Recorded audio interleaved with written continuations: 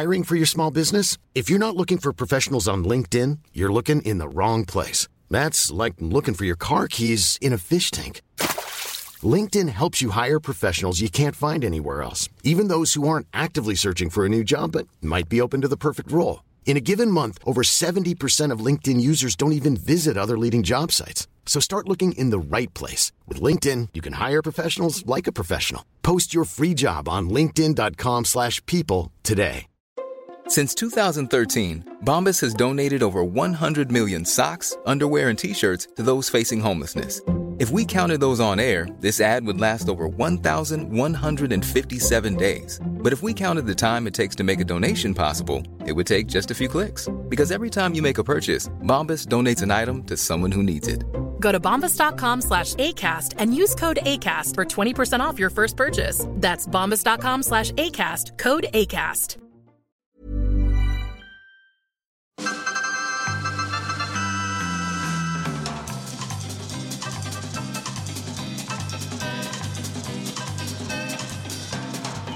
Hej och välkomna till Vetenskapspodden Forskaren och jag. Jag heter som vanligt Magnus Erlandsson och i det här avsnittet samtalar jag med Emily Baird som är docent i funktionell zoologi vid Lunds universitet. Det finns något sympatiskt i att studera små djur som insekter för att se vad vi människor kan lära av de små krypen. Att vissa av oss har insett att Homo sapiens verkligen kommer till korta i de flesta grenar här på planeten. Emily Baird är en av dem. Och hon forskar på biets förmåga att snabbt ta sig fram genom trånga passager utan att krocka med varken löv eller spindelväv och dessutom på ett sätt som kräver förvånansvärt lite energi. Eftersom biets hjärna påminner om en slags minidator kan man säga med bara 800 000 neuroner att jämföra då med människans cirka 100 miljarder celler är det här en teknik som borde kunna överföras till både drönare och flygplan i framtiden. Och vem vet, kanske även som ett litet chip i människan så att vi en vacker dag kan kryssa oss fram i skogen eller varför inte Tokyos tunnelbana utan en minsta skråma på kroppen. Trevlig lyssning!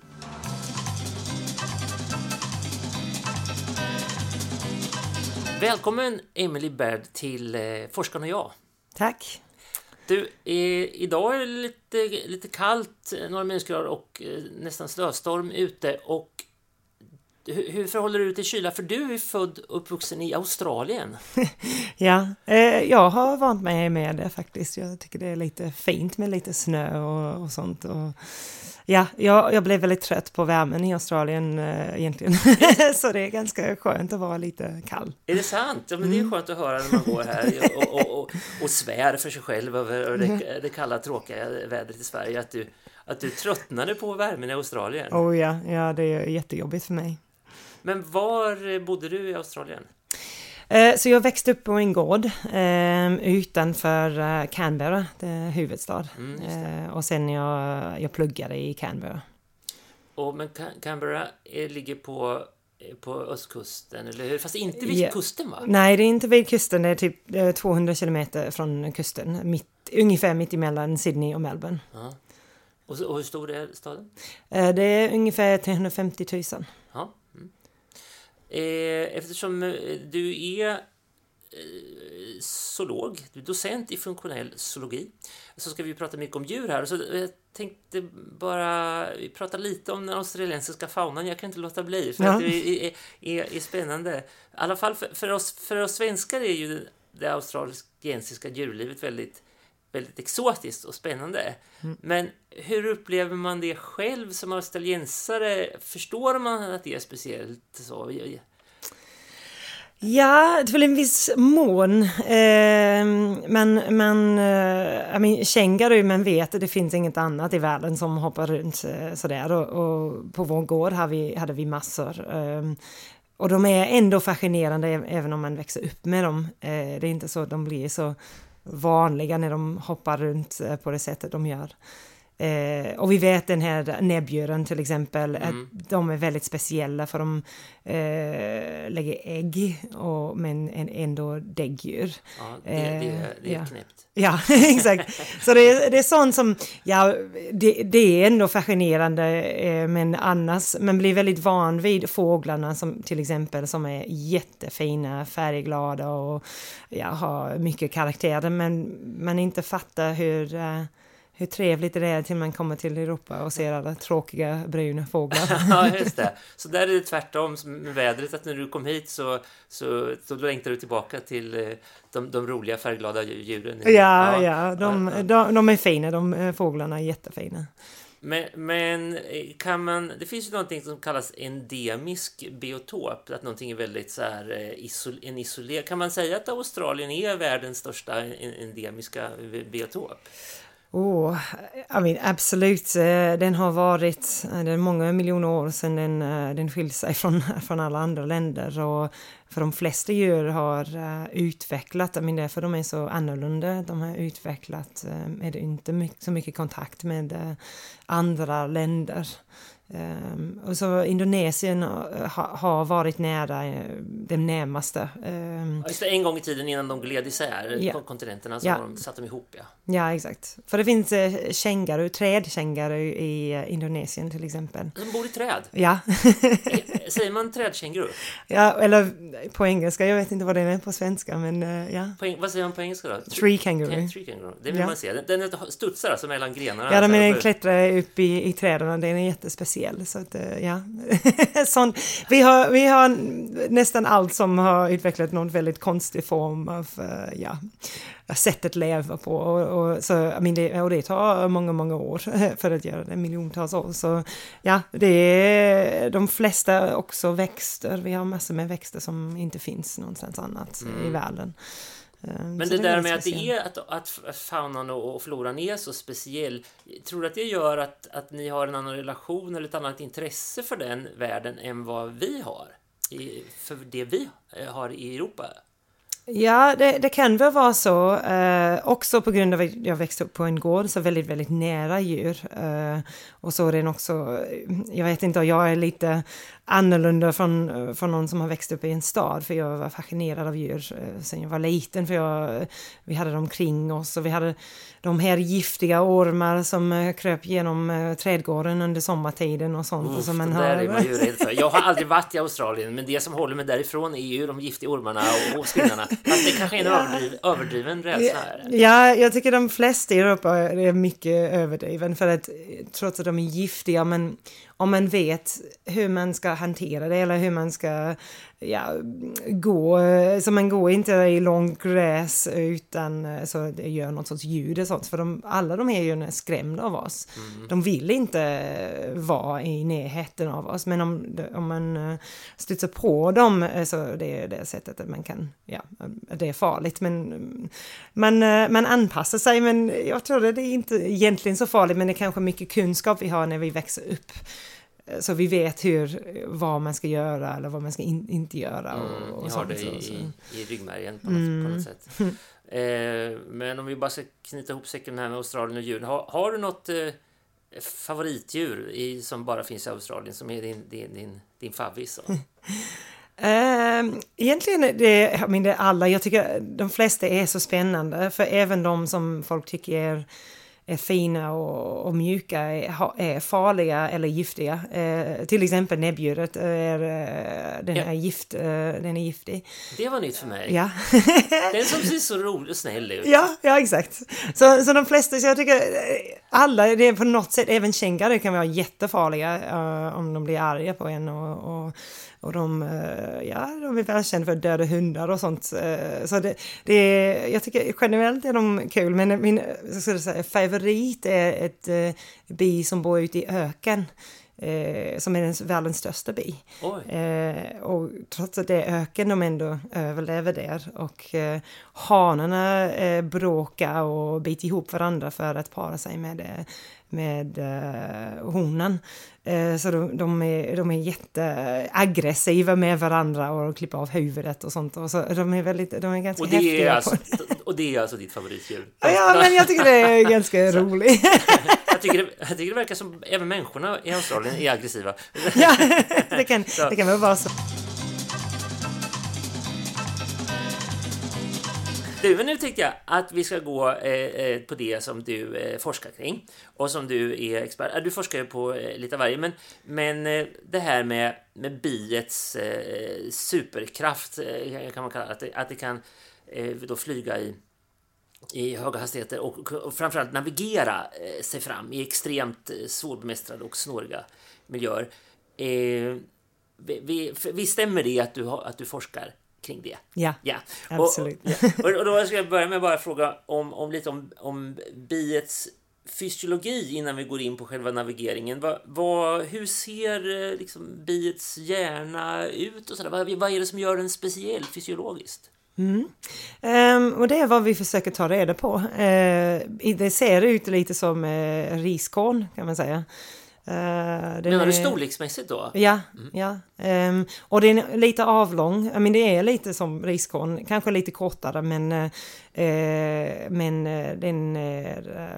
den är avlång och den har varje änd har den här delen som bearbetar visuell information. Så det är en jättestor del av hjärnan, så den är två små pluppar på varje sida som gör det. Och då resten, så inlärning, minne och så, finns i väldigt, väldigt liten del i mitten.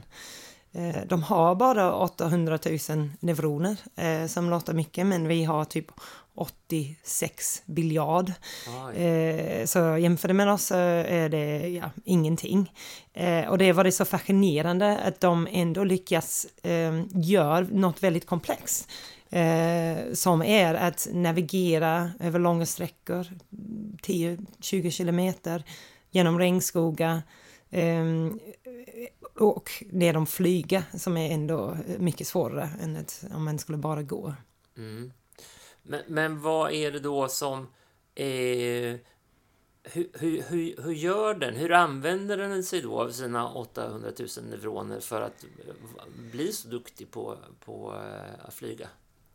Ja, men det är återigen vi försöker ta reda på. Vi har bara kommit typ liten väg in, men egentligen vad händer är att de har utvecklat, inom att de har evolverat under miljontals år, då har de utvecklat dem som enklaste strategier för att klara av de här svåra grejer. Ja, de utnyttjar sin hjärna maximalt. Ja. För de har liksom bestämt sig för det ska vi använda hjärnan till. Ja, och så de har tagit bort allt som är inte nödvändigt. Och så våra hjärnor, det har viss fördel också, man kan ta upp mycket information, men vi tänker på människa och människans hjärna och synsystem, de tar upp väldigt mycket information som sen måste bearbetas bort för att fokusera på det som är viktigt. Hos binar och flygande insekter, de tar redan bort den oviktiga information vid ögat, så det når inte hjärnan. Så de bara tar upp den information som är viktig för dem. Intressant. Det påminner lite om så här att människan eller kanske andra djur också filtrerar bort oljud eller sånt där som det här har de bestämt sig för, det här är inte intressant för mig. Ja. Exakt, och det är mycket sensorisk information som vi måste bearbeta bort. Alltså det är brus som vi tar bort. Men hos insekter, de gör det redan utifrån, så de vill inte ens låta hjärnan ta den informationen. Ja, de känner det här over the top, det här är för svårt för mig. Ja, jag aldrig behöver se så hög upplösning i det del av synfältet till exempel. Alltså det är inte viktigt. Samtidigt har de utvecklat, så neuronerna funkar lite som datorer, men de skickar elektriska signal som antingen är ett signal eller inte en signal. Det är ingen mitt emellan. Och de kommunicerar med som en mängd och hastighet av de signaler. Så det är väldigt, väldigt lika hur en dator funkar. En minidator. Ja. Och så vad de gör är att utöka väldigt enkla strategier för att typ upptäcka och undvika föremål till exempel.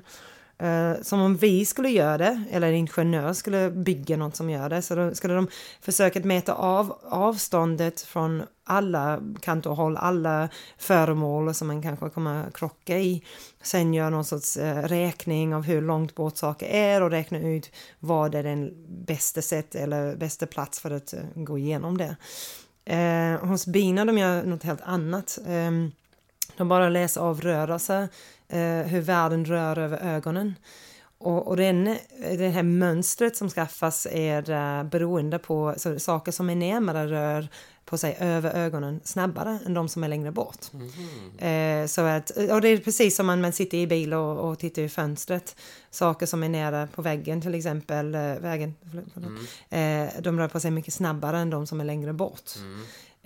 Och det är precis den princip de här insekterna använder sig av för att veta ungefär relativt hur långt bort föremål är utan att behöva mäta någon sorts avstånd. Aha, alltså lite på samma sätt att man vet att om någonting är litet så är det längre bort, om någonting är stort är det nära, fast de gör det med rörelse istället. Ja, med hastighet, relativt hastighet av rörelsen.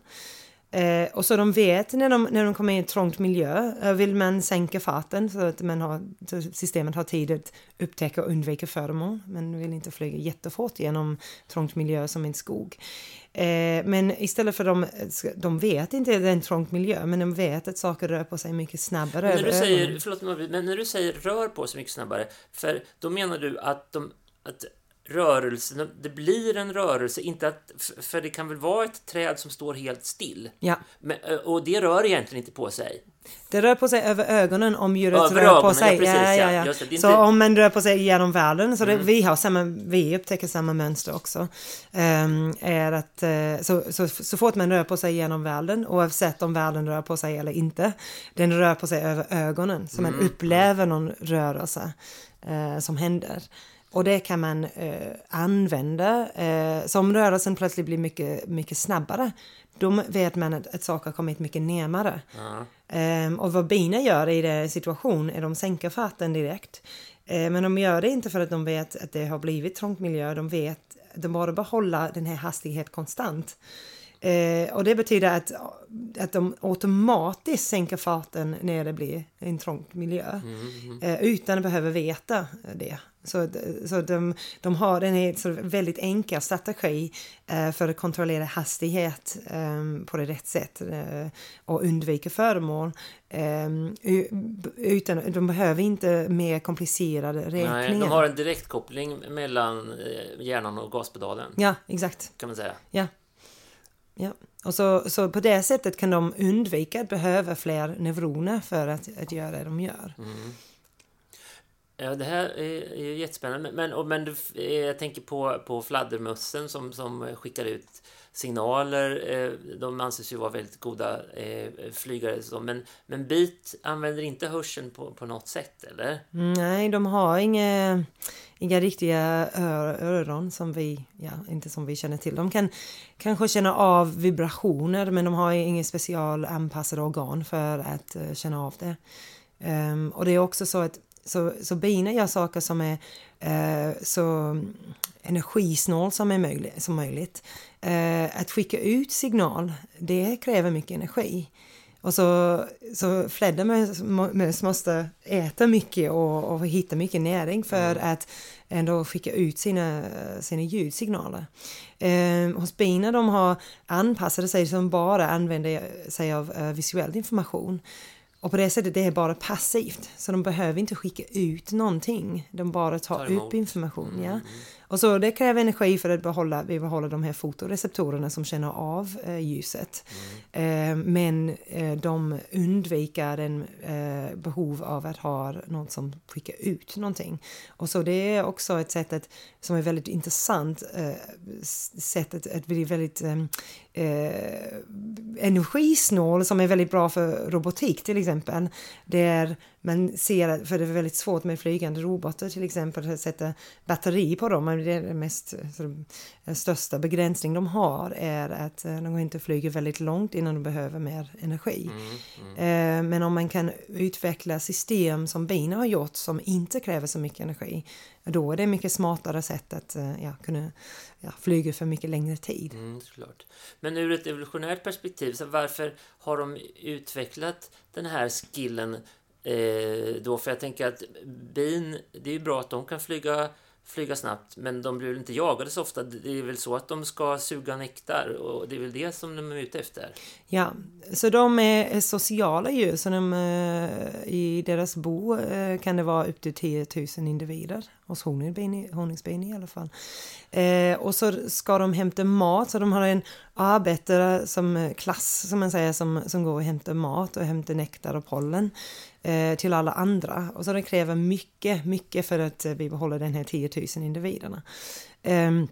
Och så de måste vara väldigt duktiga för att hitta blommorna och så hitta tillbaka. Och så ibland kan det bli så att det är svårare, särskilt i sommartiden och så, att hitta blommor och hitta nektar och så. Och så de måste flyga längre bort. Men de ändå måste hitta hem.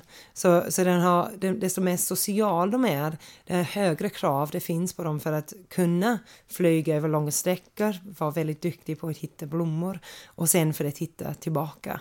Och när du säger också lång sträcka, så det gäller inte bara att de flyger, att de är duktiga på att flyga, utan det ska också vara energieffektivt då. Ja, exakt. Så det ska vara så energieffektivt som är möjligt, för annars de bränner upp den här nektar de har hämtat för kupan, för alla andra i boet. Och så det är det som är viktigt, att de inte använder för mycket energi medan de gör det. Men är det här unikt för biet? Jag tänker på andra insekter som fjärilen, eller vi var inne på humlan eller getingen. Har de utvecklat samma tekniker? Så hos binar, eller om man pratar om binar, det kan blandas ihop. Det finns typ honungsbinar som är det som de flesta känner till. Humlor, getingar, men de är ändå ganska nära släkt. Ja, du klassificerar, går geting och humla under bi? De går under Hymenoptera, den här gruppen av insekter som innehåller också myror. Och alla de har en förmåga, så alla som bor i stora sociala grupper, de alla har en förmåga att navigera och hitta mat, till och med myror. Så getingar och humlor är ungefär likadant. De flyger från boet, de går och hämtar mat och så flyger tillbaka. Men fjärilar till exempel, de är inte sociala och de gör inte det, flyger heller. Så de ändå kan flyga, men de inte navigerar på det samma sätt som biarterna måste göra. Men när du säger att de inte är sociala, och varför behöver de då inte vara så duktiga på det här? För att de behöver inte hämta mat för andra. Nej. Så de bara flyger runt och hittar mat för sig själv, och sen är de mätt och sen kan de fortsätta vidare. Ur hand i mun, de flyger iväg och käkar lite och sen så vilar de och sen drar de vidare. Så. Ja, exakt. Så de har ingen riktigt hem. Så. Ja, de har inga uppdrag och de har inget hem. Så det är inte så att det finns ett ställe de måste hitta tillbaka till. Med bin och sånt, med en social grupp, de måste hitta tillbaka dit. Och därför är det viktigt för binor och sociala insekter och inte flygor och fjärilar till exempel.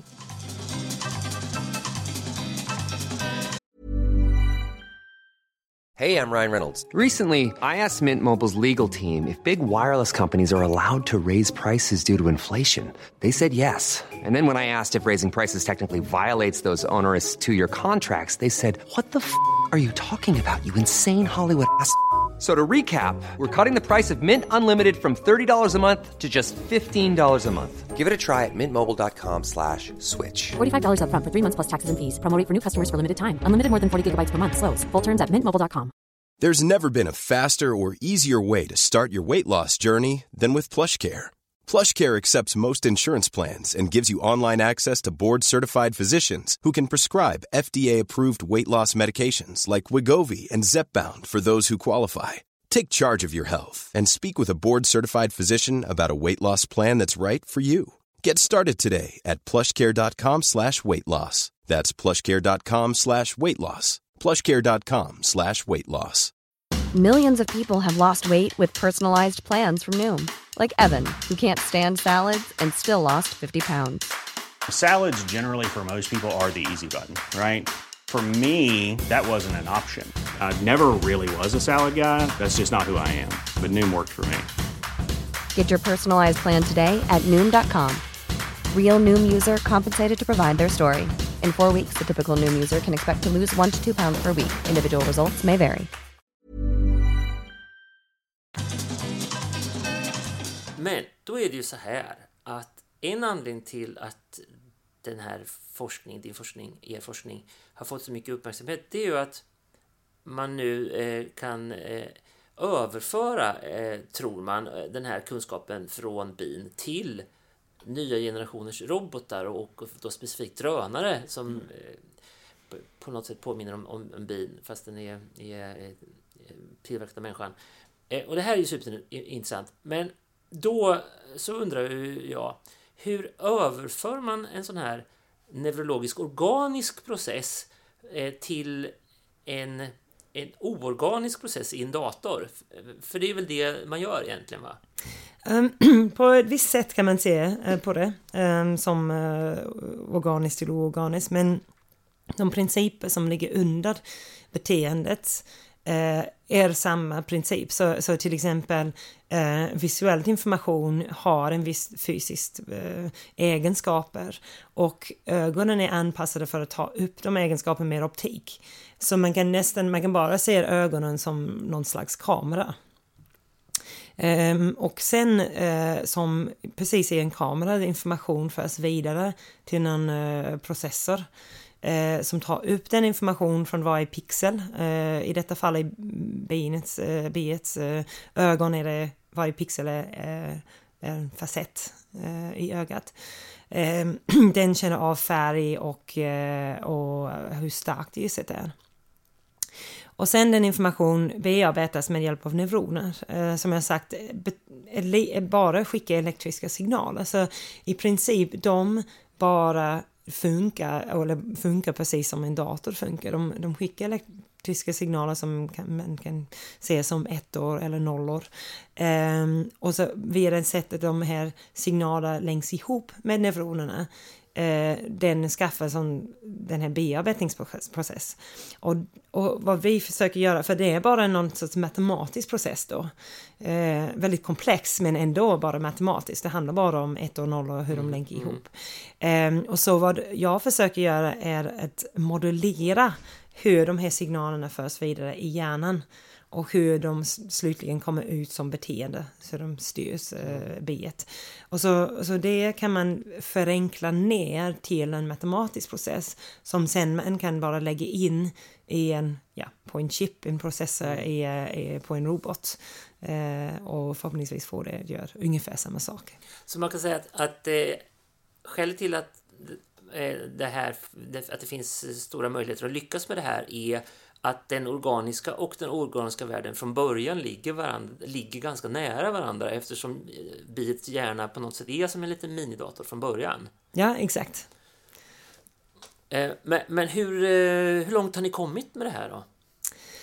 Ja, så den här, visst tar det väldigt lång tid för det är ändå väldigt komplex process som händer.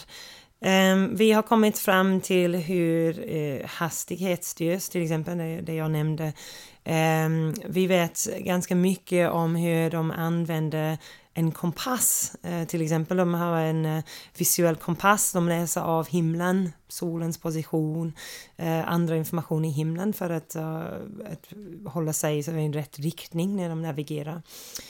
Vi vet hur den information tas upp, vi vet att de använder det. Och vi har kommit till ungefär hur den bearbetas på en viss sätt för att styra dem i rätt riktning och hur de håller i rätt riktning. Men det finns mycket mer att så det, jag ska säga bara lite grann, men vi ändå har lyckats med på något sätt. Så vi har testat våra modeller i robotar och så det verkar funka som det gör hos binar. Så nästa steg är att gå in i mer komplexa beteenden som att mäta av hur långt avstånd de har flygit, till exempel håller rätt riktning, hur de vet, hur de känner av boet, hur de känner igen det, som hur de vet att de har hittat hem. Det finns kvar att forska på. Men så vi kommer lite steg framåt, kan man säga. Men ändå att ni har testat det på tekniken på en liten minidrönare eller så. Ja, exakt. Men befinner sig den här forskningen fortfarande bara i forskarvärlden, eller samarbetar ni med den kommersiella världen, eller militären låter ju också som att de kan vara intresserade av det här? Ja, nej, vi har ingen direkt samarbete med någon externa partner som är utanför universitetsvärlden. De som har jobbat med drönare, de är från ett universitet i Schweiz.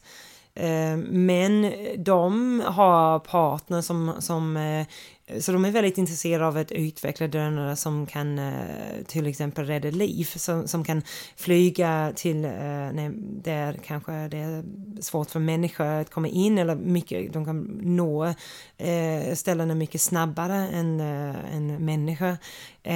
De kan leverera till exempel blod eller medicinsk utrustning, kanske som man tänker i Afrika, någon olycka händer, att man skulle kunna skicka en drönare som kan navigera sig dit, som man bara lämnar någon sorts GPS-koordinat och sen den kan nå dit utan att behöva vara styrd av människor och leverera viktiga saker eller vakta områdena som är farliga och så det finns många möjligheter för sådana här drönare, och inom de blir små, lätt och energisnål, då kommer de bli ganska billiga, så att det blir mycket billigare att skicka ut dem till sådana tillfällen där det är svårare och dyrare att skicka människor. Ja. Och så det finns mycket intresse i de områdena, så att utveckla sådana system som just nu finns på något slag, men de kan bara flyga i öppna miljö. De kan inte navigera själv. Nej, just det. För du sa det utan att behöva styra dem. Det tycker jag är intressant. Kan man säga att det är en av de stora skillnader om det blir som man har tänkt sig, att de här kommer kunna tänka eller navigera av sig själva utan att de har en operatör bakom. Ja, exakt. Så just nu alla drönare som finns, även de militärerna använder eller så, de styrs av en människa. Det är ingen som kan hitta något ställe helt själv utan, för GPS funkar, men det kräver mycket energi, och det också finns ställen i världen där GPS finns inte, och så på den flesta just nu alla drönare behöver någon sorts styrning av människa, men tänk om man har ett mål någonstans man vill skicka den här och det finns inte GPS eller så, skulle man kunna använda dem här, så det blir mycket mer användbart och flexibel än vad det finns just nu idag.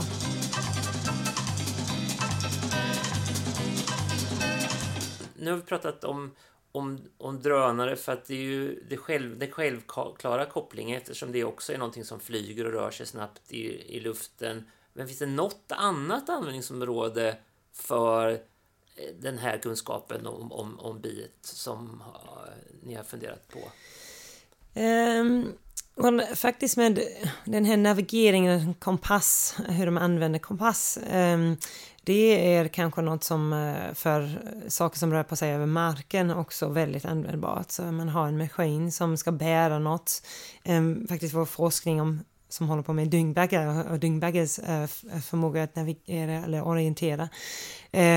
De inte bara gör det, men de gör det när de rullar en boll som kan vara 100 gånger tyngre än vad de är. Så med de insekter håller vi på med ingenjör för att utveckla en dyngbaggerobot som kan flytta last över ojämna mark. Så det finns fördelar med hjul, men det finns också mycket nackdelar om man ska gå över sand och som är väldigt ojämnt.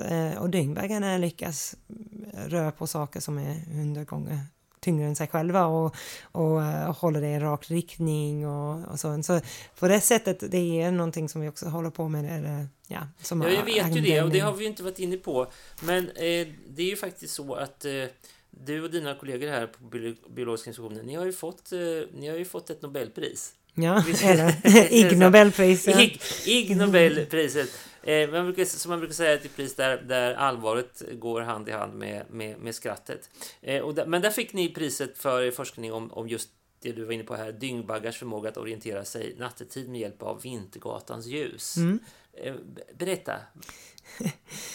Ja, så det finns nattaktiva dyngbaggar och så dagaktiva samt. Och så de dagaktiva vi hade jobbat på och visste att de använder sig av solen för att hålla en rak riktning när de rullar. Men vi funderade på de nattaktiva för de har ingen sol och sen måne det är inte exakt lik solen heller för det är mycket mörkare. Det är också förändrar sin storlek över månaden. Den försvinner några dagar i månaden. Den är mycket mindre över några dagar i månaden. Så att vi funderar på hur det funkar att ha som nattaktiva om de använder sig av månen. Och sen när vi var inne i det och forskade på så hur påverkar deras rak riktning när månen blir mindre och mindre och sen försvinner. Vi förväntade oss att de blev helt vilse och kunde inte rulla rakt när det fanns inget måne. Och det hade vi fel för att de rullade rakt eller ungefär rakt, det var inte lika rakt när månen var uppe men vi blev helt förvånade över det och så då utvecklade vi några experiment för att ta reda på vad det var de använde sig av. Vi tänkte inte på stjärnorna först för att de kan inte upplösa stjärnorna så deras syn är för dålig för att se enskilda stjärnor. Men sen märkte vi att så vi tog dem till ett planetariet för att se vad det var i natthimlen de skulle kunna använda sig av. Och så vi det var roligt för dyngbaggarna att de fick gå till planetariet. De tänkte så äntligen händer något skoj i mitt liv. Jag får gå på planetarium. Men det var väldigt roligt för det var roligt för oss också att fylla upp ett planetariet med bajs och bagge och den jättestor uppställning som vi hade som det är ganska för oss var det också väldigt väldigt kul. Och sen kan vi släcka vissa stjärnor och sånt för vi tänkte kanske de använde sig av den ljusaste stjärnan eller så. Men det visade sig att det var faktiskt Vintergatan de använde sig av för att om man har dålig upplösning blir bara en ljus sträcka över himlen. En riktning så på. Ja. Och det var ett bra exempel där vi hade inte förväntat oss det överhuvudtaget för vi från människors synpunkt är det inte så det är spektakulärt men det är inte så jättetydlig signal.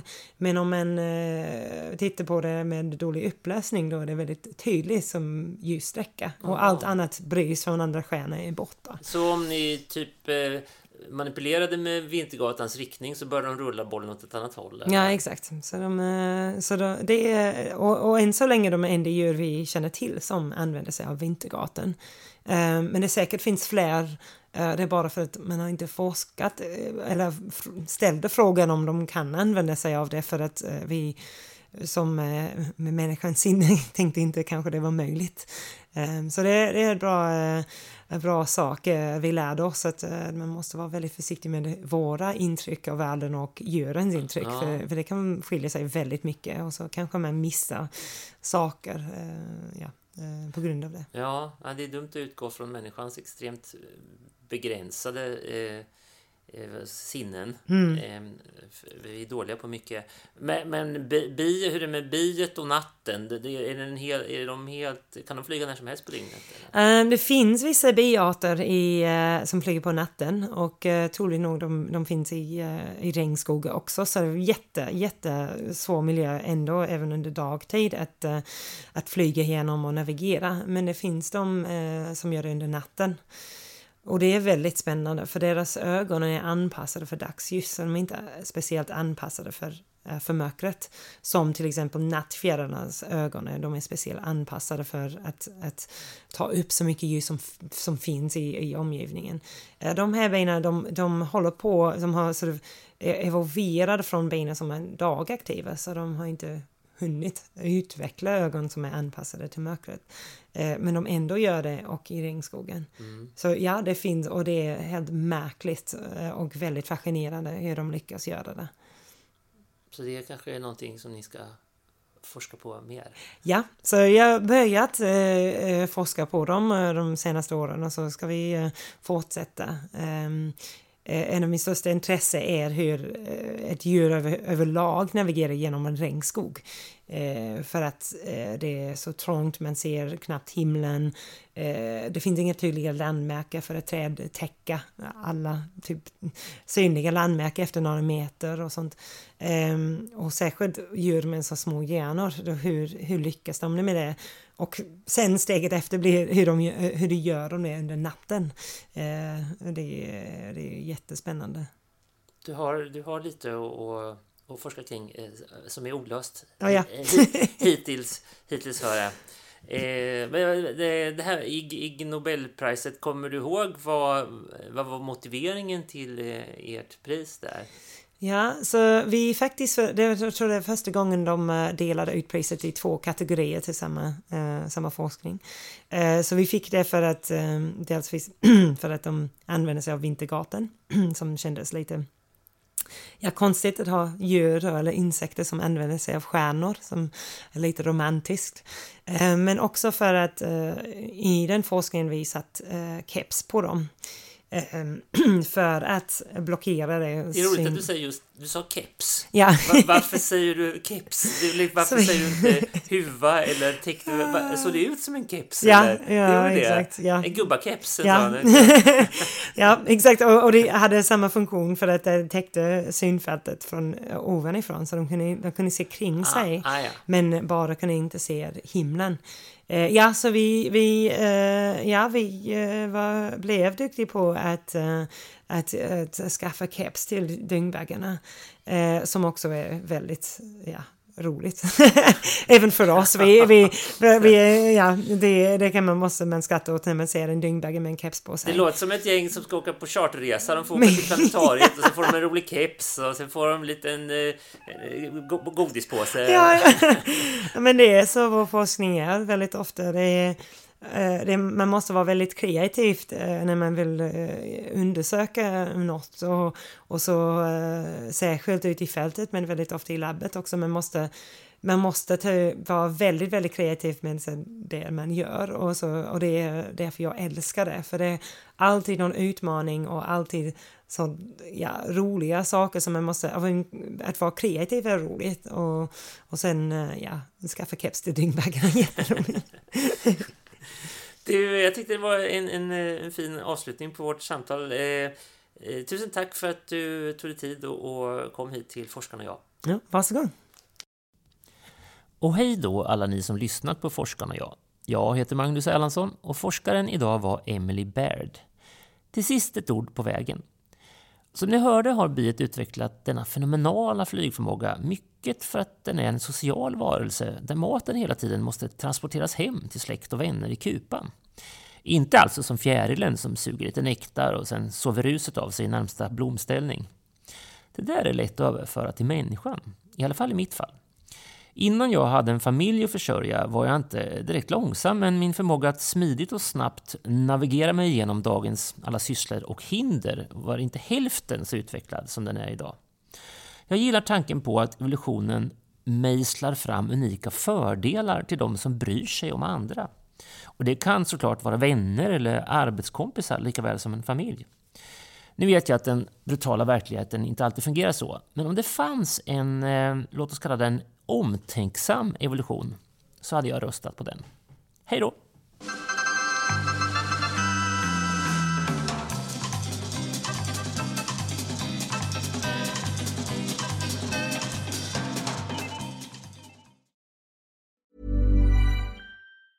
Hey, it's Paige DeSorbo from Giggly Squad. High quality fashion without the price tag. Say hello to Quince. I'm snagging high-end essentials like cozy cashmere sweaters, sleek leather jackets, fine jewelry, and so much more. With Quince being 50 to 80% less than similar brands. And they partner with factories that prioritize safe, ethical, and responsible manufacturing. I love that. Luxury quality within reach. Go to quince.com/style to get free shipping and 365-day returns on your next order. Quince.com/style.